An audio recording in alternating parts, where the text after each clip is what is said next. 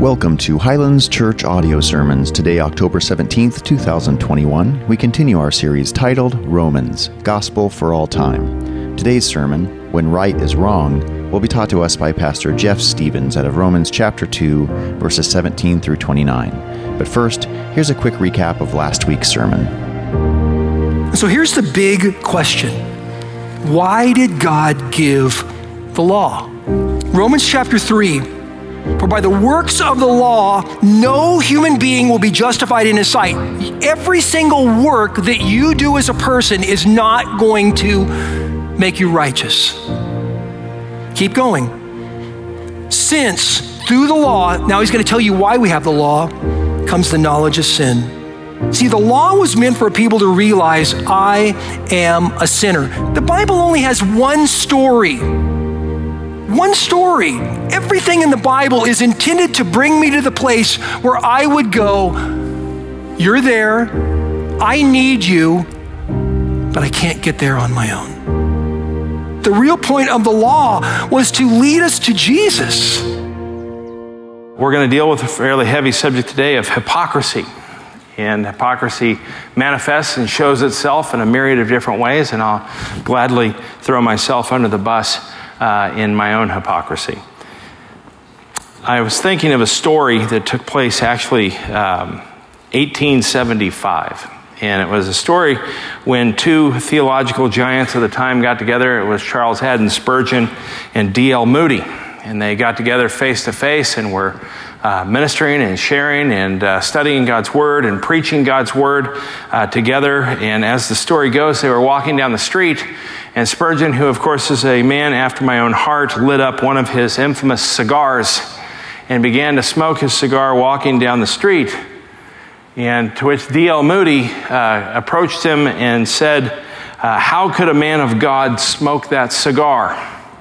And as Spurgeon approached Moody, who also is a man after my heart because he's rather well built, not in a healthy way. And Spurgeon poked him in the belly and said, the same way a godly man wears that. We oftentimes deal with great difficulties in our life. We go through life with these kind of subtle truths that maybe are not transparent to the rest of the world, motivations or desires that in fact drive us to be who we are. For myself, I have struggled with weight for probably 35 years. Certainly for the 29 years I've been married to Jill. I always joke and say on all four of our daughters, I matched her pound for pound and never lost the baby weight. But in the weeks ago, I was illustrating the difference between knowing and doing and the gap that exists between knowing what is true and doing what is true. And that gap that I made fun of, I used illustratively. I said, it's like going to a well-educated doctor who's going to tell you you're overweight. My gosh, this is fascinating. I didn't realize that. And then further to it is they look at you with all sincerity and say you should eat better and you should exercise. Is this new? Is this new technology or something that we're doing? Of course it's not.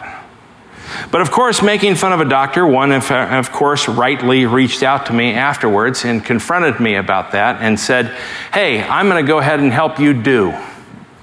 And so I'm going to introduce you to a doctor who is in fact going to handhold you through the entire process.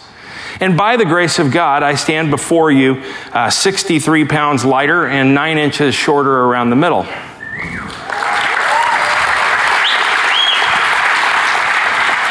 I have estimated that to be the average size of an average 5th grade boy.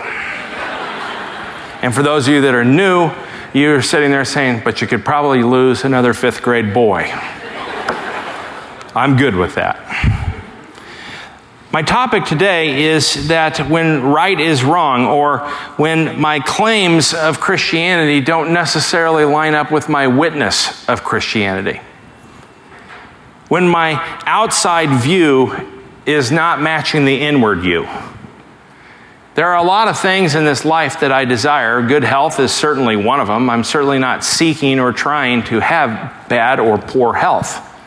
I'm certainly aware doctrinally that I can't add or take away days from my life because Psalm 139 says that all the days of my life are ordained by God. But I can participate in this life and have a higher quality. But when it comes to Christianity, we deal with a lot of different things that are influencing us in our life. That brings us to our text today. Paul in Romans 2, I'm actually going to start with the verse 16, although our text is 17 through the end of chapter 2. But Paul starts in verse 16. He says, "On that day, when according to my gospel, God judges the secrets of men by Christ Jesus." We do in fact carry around a lot of secrets. But he says, "But if you call yourself a Jew and rely on the law and boast in God and know his will and approve what is excellent, because you are instructed from the law, and if you are sure that you yourself are a guide to the blind, a light to those who are in darkness, an instructor of the foolish, a teacher of children, having in the law the embodiment of knowledge and truth, you then who teach others, do you not teach yourself? While you preach against stealing, do you steal? You who say that one must not commit adultery, do you commit adultery? You who abhor idols, do you rob temples? You who boast in the law, dishonor God by breaking the law. For as it is written, the name of God is blasphemed among the Gentiles because of you. For circumcision indeed is of value if you obey the law. But if you break the law, your circumcision becomes uncircumcision. So if a man who is uncircumcised keeps the precepts of the law, will not his uncircumcision be regarded as circumcision? Then he who is physically uncircumcised but keeps the law will condemn you who have the written code and circumcision but break the law. For no one is a Jew who is merely one outward and physical, but a Jew is one inwardly. And circumcision is a matter of the heart by the Spirit, not by the letter. His praise is not from man, but from God. Our Father and our God, Lord, we come to you with this word, this truth that Paul has given us. We pray that you would work in our hearts here and now, Lord, that we would come to see what it is to be a true follower, a true believer in you. Lord, that we would be showing the sign and seal of your covenant, this inward circumcision of the heart, Lord. I pray, Lord, that you would reveal to us truth for each of us individually. I pray, Lord, for the families who have lost loved ones over this last week or so. I pray, Lord, that you would give grace and mercy to them, compassion from the family, compassion from the body of Christ, not to overwhelm them, but, Lord, just to serve them and love them and minister to them in the truth and spirit of your word. Help us, Lord, grow in your grace. Help us to have better and better understanding of your Son. It's in Christ's name we pray. Amen. The big idea here is that maybe, in fact, our claim of faith does not match our witness of faith. Hypocrisy continues in the church, and probably this side of glory always will. Each of us carries around a secret. Each of us carries around a certain level of hypocrisy. But in today's text, Paul is dealing with the form of resistance that is common amongst those of us who are religious. And let me expand that to the high compliant, rule-following legalist. That person who feels that they have to call everything out. That person who points to their self-righteousness in their own obedience to the Word. How is it possible that the obedience of the Word of God, that the compliance to the Word of God could in fact still remain sinful and driven from something that is not of God, but is driven from our own self-righteousness? Paul is in fact preaching specifically here to the Jew, but he is specifically preaching to all of us. For all of us at any one time have in fact an aspect of legalism in our heart. an act of legalism to point to our righteousness.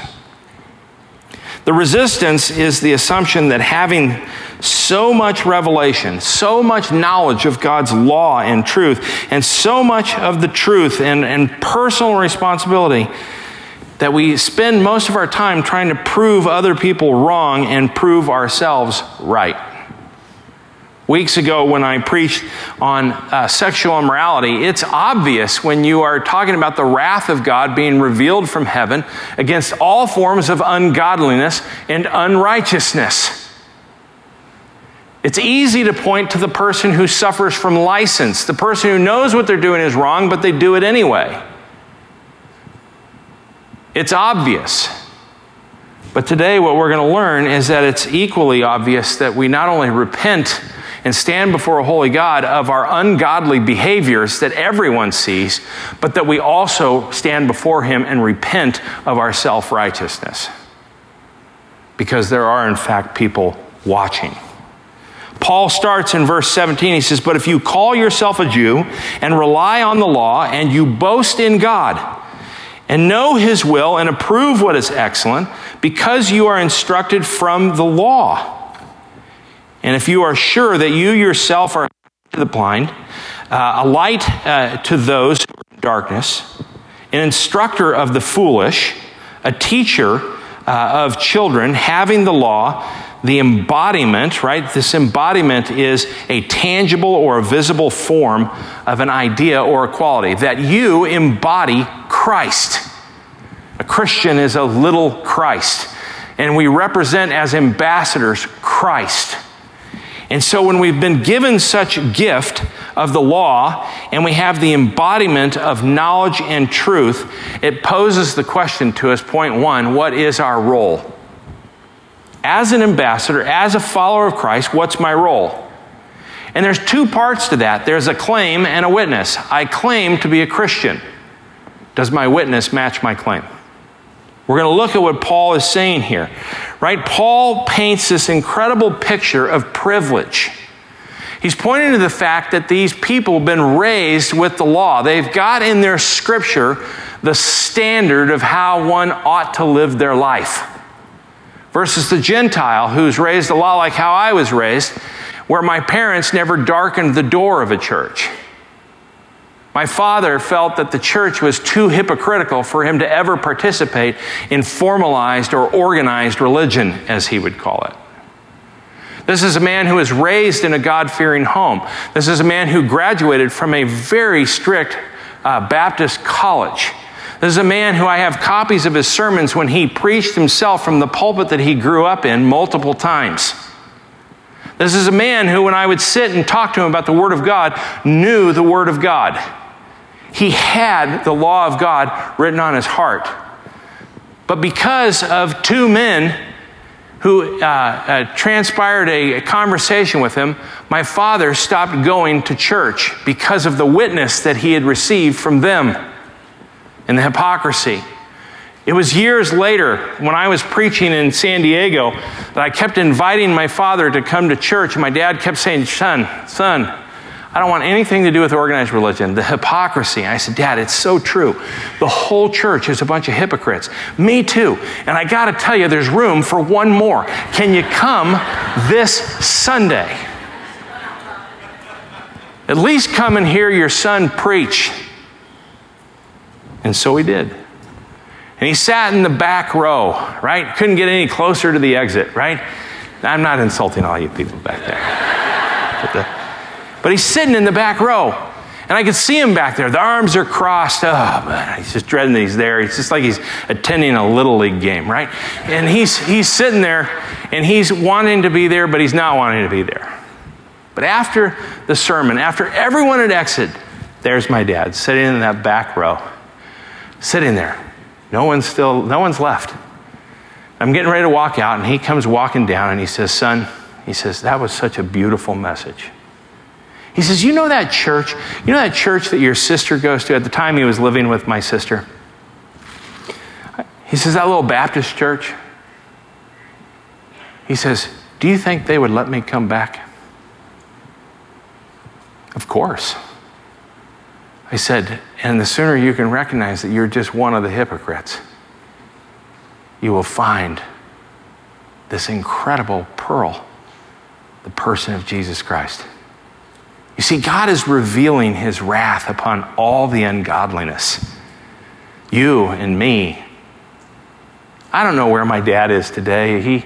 He soon, a matter about a week later, he was diagnosed with some fairly significant dementia and Alzheimer's. And he went to church, I think, 2 or 3 times, and then that was it. He didn't really know who anyone was anymore. But, you know, I have faith, I have hope that one day I'll see him again.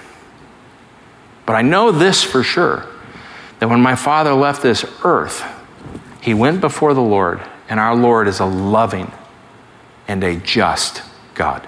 Amen? So we don't say this without any hope, but what Paul is talking about here is our role. He's talking about our claims. You see, he gives 2 lists in verses 17 through 20.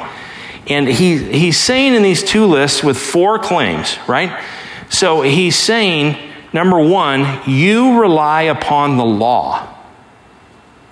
We all rely upon the law. The law is, in fact, the thing that is the standard of God.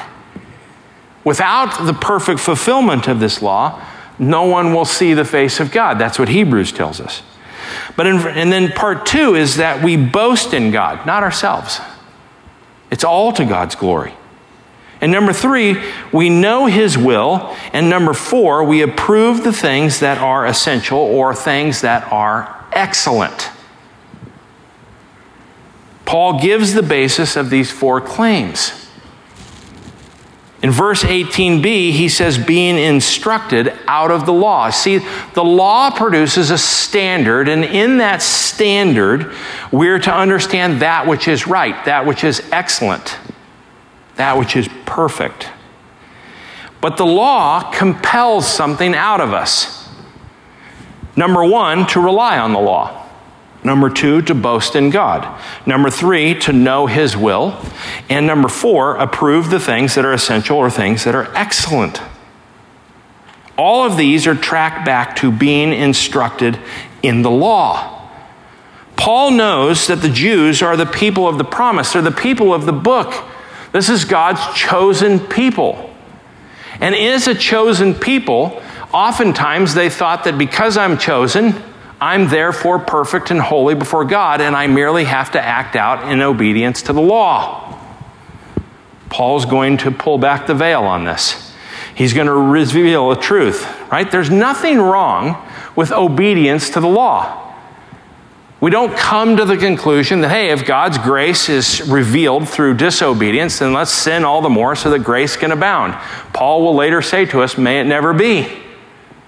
But Paul is trying to drive a point home here. What's wrong with our obedience to the law? Nothing. So what's the caution?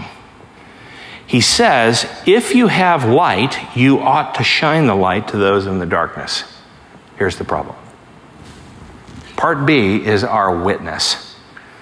Part B is our witness. He's going to give us another 4 claims, right? And here they are. You are confident that you yourself, verses 19 through 20, you are confident that you yourself are a guide to the blind. You're a light to those who are in the darkness. You're a corrector of the foolish. You're a teacher of the immature. You see, that's our claim. That's our role. As Christians, we're an ambassador of Christ, right? You're in charge of the 100 square feet around you. And in that role, you are confident, right? You're a guide to the blind. You're a light to those who are in darkness. You're a corrector of the foolish. You're a teacher to the immature. But here's what it defaults. This is what it compels. If this is true, then this is true. You're a guide to the blind, a light in the darkness, a corrector of the foolish, a teacher of the immature. It has to produce that. If it doesn't produce that, then what is it actually for? But look at the difference between the 2 groups of the 4 claims. In verses 17 through 18, the claim simply describes the Jews' own experience with the law, not how it affects how they relate to one another or to the Gentiles. They rest in it, and they even boast in God, and they know his will, and they recognize all the things that are excellent. But the second group, our witness, the entire focus is on what the Jews should do. All of this is in relationship to others. They guide, they shine, they correct, they teach, so that the second group goes way beyond what the first group does. If I, in fact, outwardly am a whitewashed tomb, and inwardly this isn't what's compelling me at all, then I am, in fact, disobedient to the law. The implied conflict is that our claim sometimes doesn't line up with our internal witness of who we are. Paul's going to give these examples where claims don't align with this witness. He's going to punch out a few more here in verse 21. He says, "You then who teach others, do you not teach yourself?" Man, we have to be preaching the gospel to ourselves continually, because we are so prone to wander if we're not preaching that gospel to ourselves all the time. While you preach against stealing, do you steal? You who say that one must not commit adultery, do you not commit adultery? Maybe with your mind, with your visual. You who abhor idols, do you rob temples? You who boast in the law, dishonor God by breaking the law.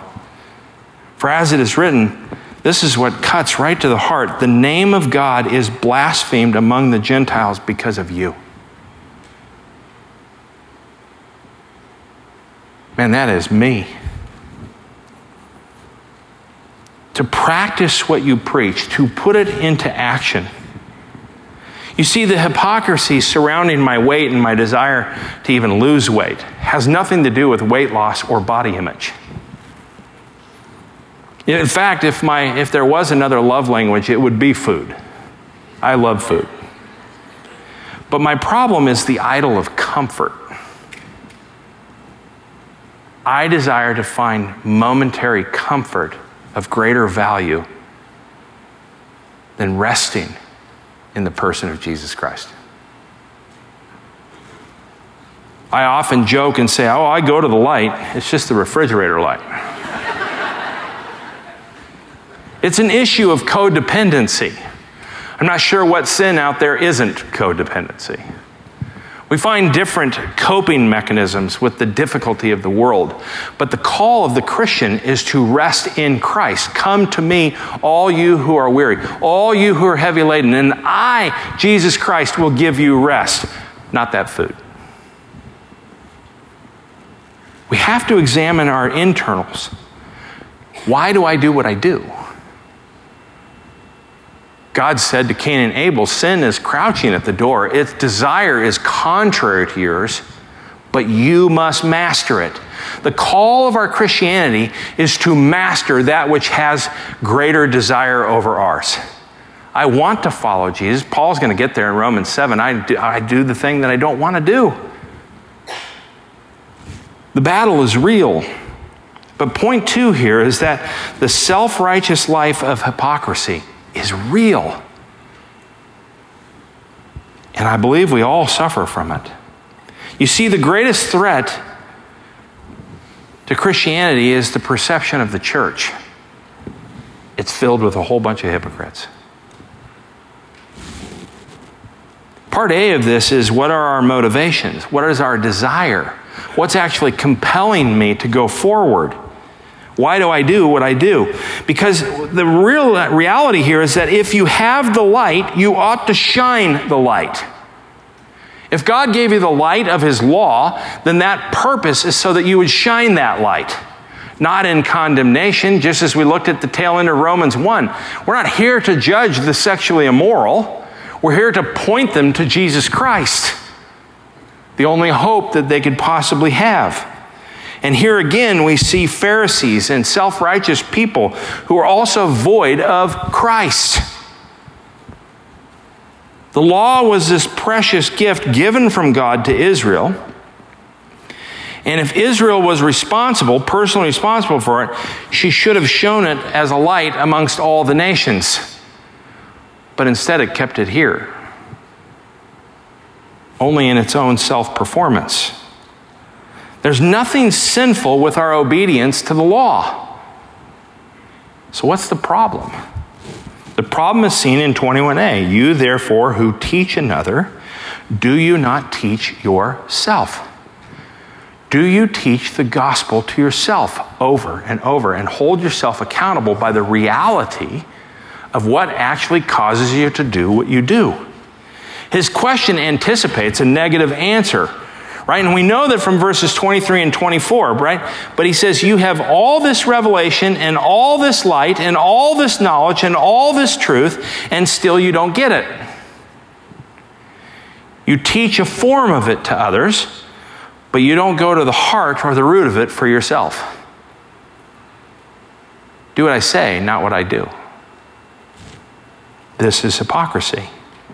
I think that's what Paul means in 21a when he says, you therefore who teach others, you just don't teach yourselves. You have the truth, and the truth is great. But unless it comes from within, it's meaningless. It's worthless. There is no sign, there is no seal of the covenantal promise of God in that. We use outward obedience sometimes to boast in the law. Look at me. Selfies with the homeless, selfies with whatever. The selfie culture is not driven from a love of God. You see, true love uses truth to bless others, but sin uses truth to exalt oneself. Both of these means use truth. Both can even quote and preach the Bible. But only one is really taught by the truth and taught specifically by the Bible. The three examples that Paul gives, you who preach that one shall not steal, do you steal? Yes, I do. You who say that one should not commit adultery, do you commit adultery? Yes, I do. You who abhor idols, do you rob temples? Yes, I do. Remember the rich young ruler in Matthew 19? He came and he said, Teacher, what good deed must I do to have eternal life? Jesus, of course, points him, keep the commandments. You realize that the entry level, the stake is the standard. It is a perfect fulfillment of the law. There is no one who will see the face of God that doesn't stand before him as holy and perfect.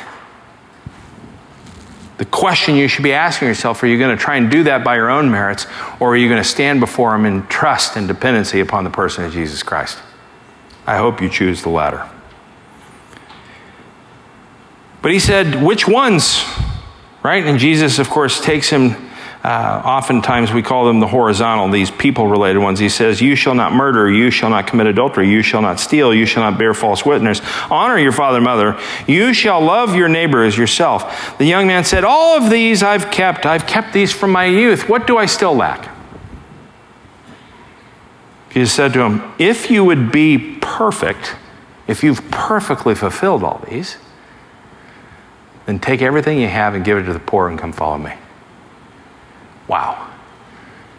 I mean, talk about your mic dropping moment. It's boom. There you go. Show it. Prove it. And the man walks away ashamed because he had a lot of possessions. You see, we can't violate commandments 2 through 10 without first violating commandment number 1. You shall have no other God but the one true God. Man, I do that every time I walk to that refrigerator. I am not seeking God. I am seeking a moment of comfort. And it's hypocrisy.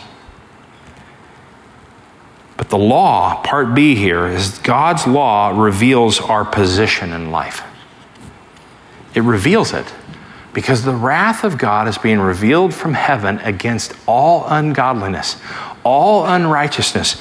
This grace, this mercy of God to reveal that I am a sinner. I am a sinner saved by the unmerited grace of Jesus Christ. I am not going to stand before Jesus one day on my own merit. I will bow before a holy God who set his affection upon me and pulled me out of this miserable place. It teaches us that Israel, while having the form and the embodiment of the law, and while teaching others, didn't teach herself what the law really meant. They didn't get to the heart or the essence of the law. Because the essence of the law is it taught faith. Because the law becomes this thing that none of us can accomplish. No one can accomplish this. And it leaves you with only one possible solution: Jesus Christ. And the requirement is faith. And God had no faith that you would pick up your own faith, so he gave it to you as a gift. This is incredible. You see, Israel did not teach themselves these things. They stayed at the level of external righteousness and didn't understand the commandments, where the call is to live by faith in the all-supplying grace of God. So they robbed the temple of the one main thing that the law demanded, which was faith. The one thing that honors and glorifies God, they kept to themselves. Oh, how I do that all the time. By robbing the temple. You see, Romans 4 is going to tell us, no unbelief ever made him waver concerning the promise of God. But he grew strong in his faith as he gave glory where? To God. It's not about me. It's all about him. Don't rob God of this glory. Oh, that everyone in this room would at the core of their being, even now by the Spirit of God, know the difference between establishing our own righteousness versus receiving the righteousness as a gift through faith in Christ. It's not what I bring to the table. It's he brought it all. It is finished. He accomplished it. Paul is going to use the illustration, the dramatization of circumcision to show an external sign and seal versus an internal circumcision as his illustration for them. Nothing they would have known better than this Abrahamic covenant, where circumcision is the sign and seal of that covenant of God. In Genesis 15, where Abram at the time was in a covenant relationship with God, and God wanted to reveal to him his plan. And in that plan, he made a promise. And in that time, how promises or contracts were made is that they would, in fact, cut animals in half. They would cut them in half, and they'd lay each part on either side of a path. And there would be all these dead animals cut in half on the side of the path, and the two people that would enter into the covenant relationship would walk between the animals, blessings and curses, that I would be a blessing to this promise, for if I am cursed, may I end up like these animals. It's a very graphic design of the covenant that they would do. But in this particular case, in Genesis 15, God walked on Abraham's part. He caused a fog to come over Abram so that he couldn't get up and walk between it. And God said, I'm walking on behalf of myself. If I don't keep these things, may I become cursed. And then he walked through it on behalf of Abram. And as he walked with him, he says, and if Abram doesn't do this, may I, God, become cursed. How could he lose? Cursed is the man who hangs on a tree. Jesus Christ bore our sins because of the Abrahamic covenant. Because we blew it and God fulfilled it. Paul is trying to drive this point that it's not your obedience that saves your soul. It is God who made the covenant. And the sign and seal of this was circumcision. So what does he do? Verse 25, for circumcision indeed is of value if you obey the law. But if you break the law, your circumcision becomes uncircumcision. So if a man who is uncircumcised keeps the precepts of the law, will not his uncircumcision be regarded as circumcision? then he who is physically uncircumcised but keeps the law will condemn you who have the written code and circumcision but break the law. For no one is a Jew who is merely one outwardly, nor is circumcision outward and physical. But a Jew is one inwardly, and circumcision is a matter of the heart. How? By the Spirit, not by the letter. His praise is not from man, but it is from God. Circumcision is the sign and seal of the covenant, but the sign and seal is not an external exercise, but is in fact an inward piercing of the heart. Point 3 is then how do we live out true faith? Verses 25 through 29 tells us how we're to live out true faith. Part A, inward transformation. Paul's purpose in this section is to underline the need of the Jewish people, along with the rest of the world, all of us high compliant rule followers, for the gift of righteousness, which God is the one who freely gives to those who trust in Christ Jesus. Paul said in Romans 1, 16 and 17, "For I'm not ashamed of the gospel, for it is the power of God for salvation to everyone who believes." To whom? To the Jew first and also to the Greek. "For in it the righteousness of God is revealed from faith for faith. As it is written, the righteous shall live by faith." You are not saved unless the Holy Spirit indwells you and has circumcised your heart and has given you the gift of faith. Look at Romans 3:20 and verse 28. It says, "For by works of the law," how many people? "No human being will be justified." No human being will be saved in his sight, since through the law comes knowledge of sin. The law of God points us to our sin and that we're lost, so that Christ can reveal his salvation in saving our soul by giving us the gift of faith, right? Verse 28, "For we hold that one is justified by faith apart from the works of the law." This is beautiful. It's amazing. In verse 26, the uncircumcised man, the Gentile, will be regarded by God as a circumcised man, a true Jew. Paul will get to this. He's going to say not all of Israel is Israel. Paul is referring to his church, his bride, his chosen people. While many of the Jews were pointing to their ethnic Judaism, they were pointing that that's how I was born, therefore I'm one of God's chosen people. And God, through Paul, has just explained not all Israel will be Israel. And even Gentiles will be considered Jews, to keep the requirements of the law. So, if the uncircumcised man keeps the requirements of the law, will not his uncircumcision be regarded as circumcision? How do I keep the law? Something I have no ability to do.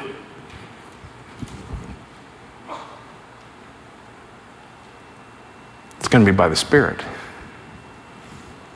You see, 1 Corinthians 7:19 says, "For neither circumcision counts for anything, nor uncircumcision." Be circumcised, don't be circumcised. It doesn't really count for anything. But how? Keeping the commandments of God. Hebrews tells us to pursue peace and holiness, perfection, without which no one will see the face of God. Our purpose in life is to keep the commandments by faith that were fulfilled by Christ and by Christ alone. Through thanksgiving. Verse 27, the Gentiles will be a living indictment of the disobedient Jews at the judgment day of the Gentiles, because they, in fact, will be the ones who kept the law, those who believe. And he says, "And he who is physically uncircumcised, a Gentile, if he keeps the law, he will not judge. Will he not judge you?" He's really, really going to the jugular of this community. He's not only saying that you're not saved, but the Gentile who becomes saved will be the one who will judge you on Judgment Day. The very person who you claim to be filthy, the very person who you say is unrighteous, the very person who you say, It's like Thomas spoke about last week when he talked about, or a couple weeks ago, when he talked about the Pharisee going into the prayer. Lord, thank you for not making me like that tax collector. Do you not know that that tax collector will judge that Pharisee? As brothers and sisters, you will all join with God and Jesus in the great white throne judgment. If you're standing behind it, you're in a good place. If you're in front of it, run. But there's nowhere for you to go. The question that it leads us to is that this underlines the need of the Jew not to presume upon their privilege. They are sinners like all of us, liable to judgment like us. The question that we have to ask ourselves, part B here, is, does the outward view match the inward you? Verse 28 and 29, for he is not a Jew who is one outwardly, nor is circumcision that which is outward in the flesh. But he is a Jew, he is a chosen person who is one inwardly, and circumcision is that which is of the heart, by the Spirit, not by the letter. And his praise is not from men, but from God. This is amazing. He says, in essence, that the law-keeping or the law-fulfilling makes you a true Jew because it is not merely an external thing, but an internal thing. You see, he's not getting rid of the law. He's fulfilling it. That the fulfilling the law means experiencing a heart change. That the Spirit has come into you, and that is living in sync with that inner change. So the point is that the person is a true Jew, is one of true saved people, a part of God's redeemed people, if he fulfills the law. And left to my own fleshly desires, that's simply not possible. So this has to be attached to something else, to the Spirit of God. Look at the original of this in Deuteronomy 30, verse 6. It says, and the Lord your God will circumcise your heart and the heart of your offspring, so that you will love the Lord your God with all your heart and with all your soul, that you may live. That's why what Paul's talking about here. He's not talking about being a natural born Jew. He's talking about by the Spirit. Jews at that time were not being moved by the Spirit. They were being moved by the flesh. Right? When you look at Matthew 22, when we see in Matthew 20, but when the Pharisees heard that Jesus had silenced the Sadducees, they gathered, and one of them, a lawyer, asked him a question, testing him, Teacher, which is the greatest commandment in the law? And he said to him, you shall love the Lord your God with all your heart, and with all your soul, and with all your mind. This is the great and foremost commandment. The second is like it, you shall love your neighbor as yourself. Upon these two commandments hangs what? The whole law and the prophets. Everything's fulfilled. So what does Paul say? He says that they were transgressing the law by their circumcision, their outward sign and seal, was useless, and it didn't help them at all. Why? Because they're missing the Spirit. They're missing the Spirit. You look in the Old Testament, you look in Jeremiah 31, it says, for this is the covenant, right, that I will make with the house of Israel after those days when Christ comes, declares the Lord. I will put my law within them, and I will write it on their hearts, and I will be their God, and they shall be my people. That's God's chosen people, Israel. Ezekiel 11, and I will give them one heart and a new spirit I will put within them. I will remove the heart of stone from their flesh and give them a heart of flesh. Why? So that they may walk in my statutes and keep my rules and obey them. And they shall be my people, and I will be their God. Or Ezekiel 36, 27, it says, and I will put my spirit within you. And look at this word here, and cause you to walk in my statutes and be careful to obey my rules. Brothers and sisters, God is the primary causality of our obedience. If your obedience is being driven from your fleshly desire to be seen as obedient by the world, then you are void of the Spirit of God. I'm talking about a continual state. Not those one-offs. We'll find ourselves prone to wander all the time, will we not? But Paul calls the law here minus the Spirit, the letter. The letter of the law, not the spirit of it. You see, without the Spirit, we either reject the law of God or we manipulate it into something that we think we can manage. Like, I'll just go find some comfort from the refrigerator. Paul told us in 2 Corinthians 3:6, he says, who has made us sufficient to be ministers, to be ambassadors of the new covenant? Not of the letter, but of the Spirit. For the letter kills, but the Spirit gives life. It is the Spirit that separates us from righteous and unrighteous. Not our works, but His. I'm going to call the worship team up and even have the prayer team on standby here, but what's the point of all this? It's an important point because our salvation hangs on this.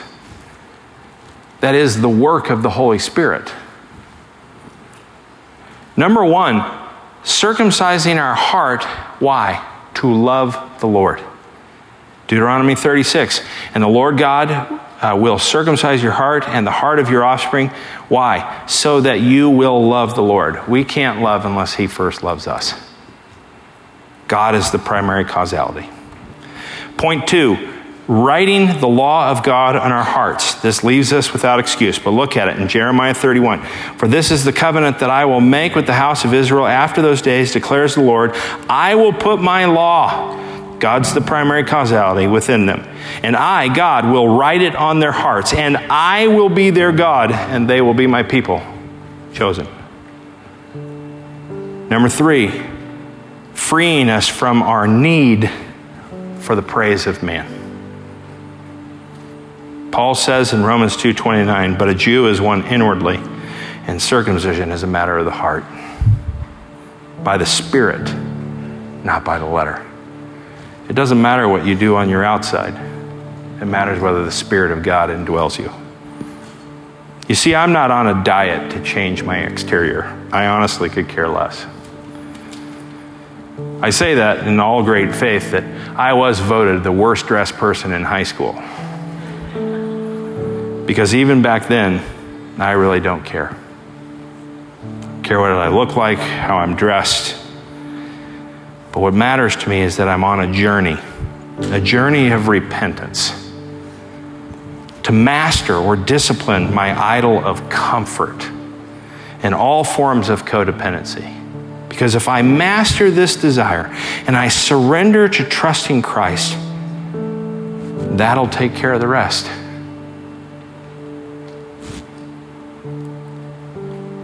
Paul told us in 2 Corinthians 5:17, therefore, if anyone is in Christ, he is a new creation. The old has passed away. Behold, the new has come. Through submission to Christ, by trusting in Christ, I put to death, I mortify the sins that still grip me to this day. All of this is what Christ obtained for us when He shed His blood to seal the new covenant, the circumcision of the heart. We must repent not only of our unrighteousness, but also our self-righteousness. May the Spirit of God cause us to live in truth, to love God, to love people, to make disciples. And may this be driven from the inside out. Don't let the external pressures of life try to shape your heart into a diamond. Let God change that heart of stone to a heart of flesh that He can shape and mold through our surrender. And may our surrender be all to His glory. Amen? Brothers and sisters, we are prone to wander. Don't be discouraged. Cling to Christ. Cling to the gospel. Preach it to yourself daily. Overcome these things that grip you. Overcome these things that drive your desire away from Christ. Today we have the prayer team is going to be down here like they are most Sundays, but take advantage of that. Come and just pray and ask God to have His mercy, His kindness that ever pursues us. That we would stand firm in the truth and the promise of God. That His Spirit has entered into you. And the hope that we have is when we're compelled by God for God. Amen? I love you guys. We will see you next week.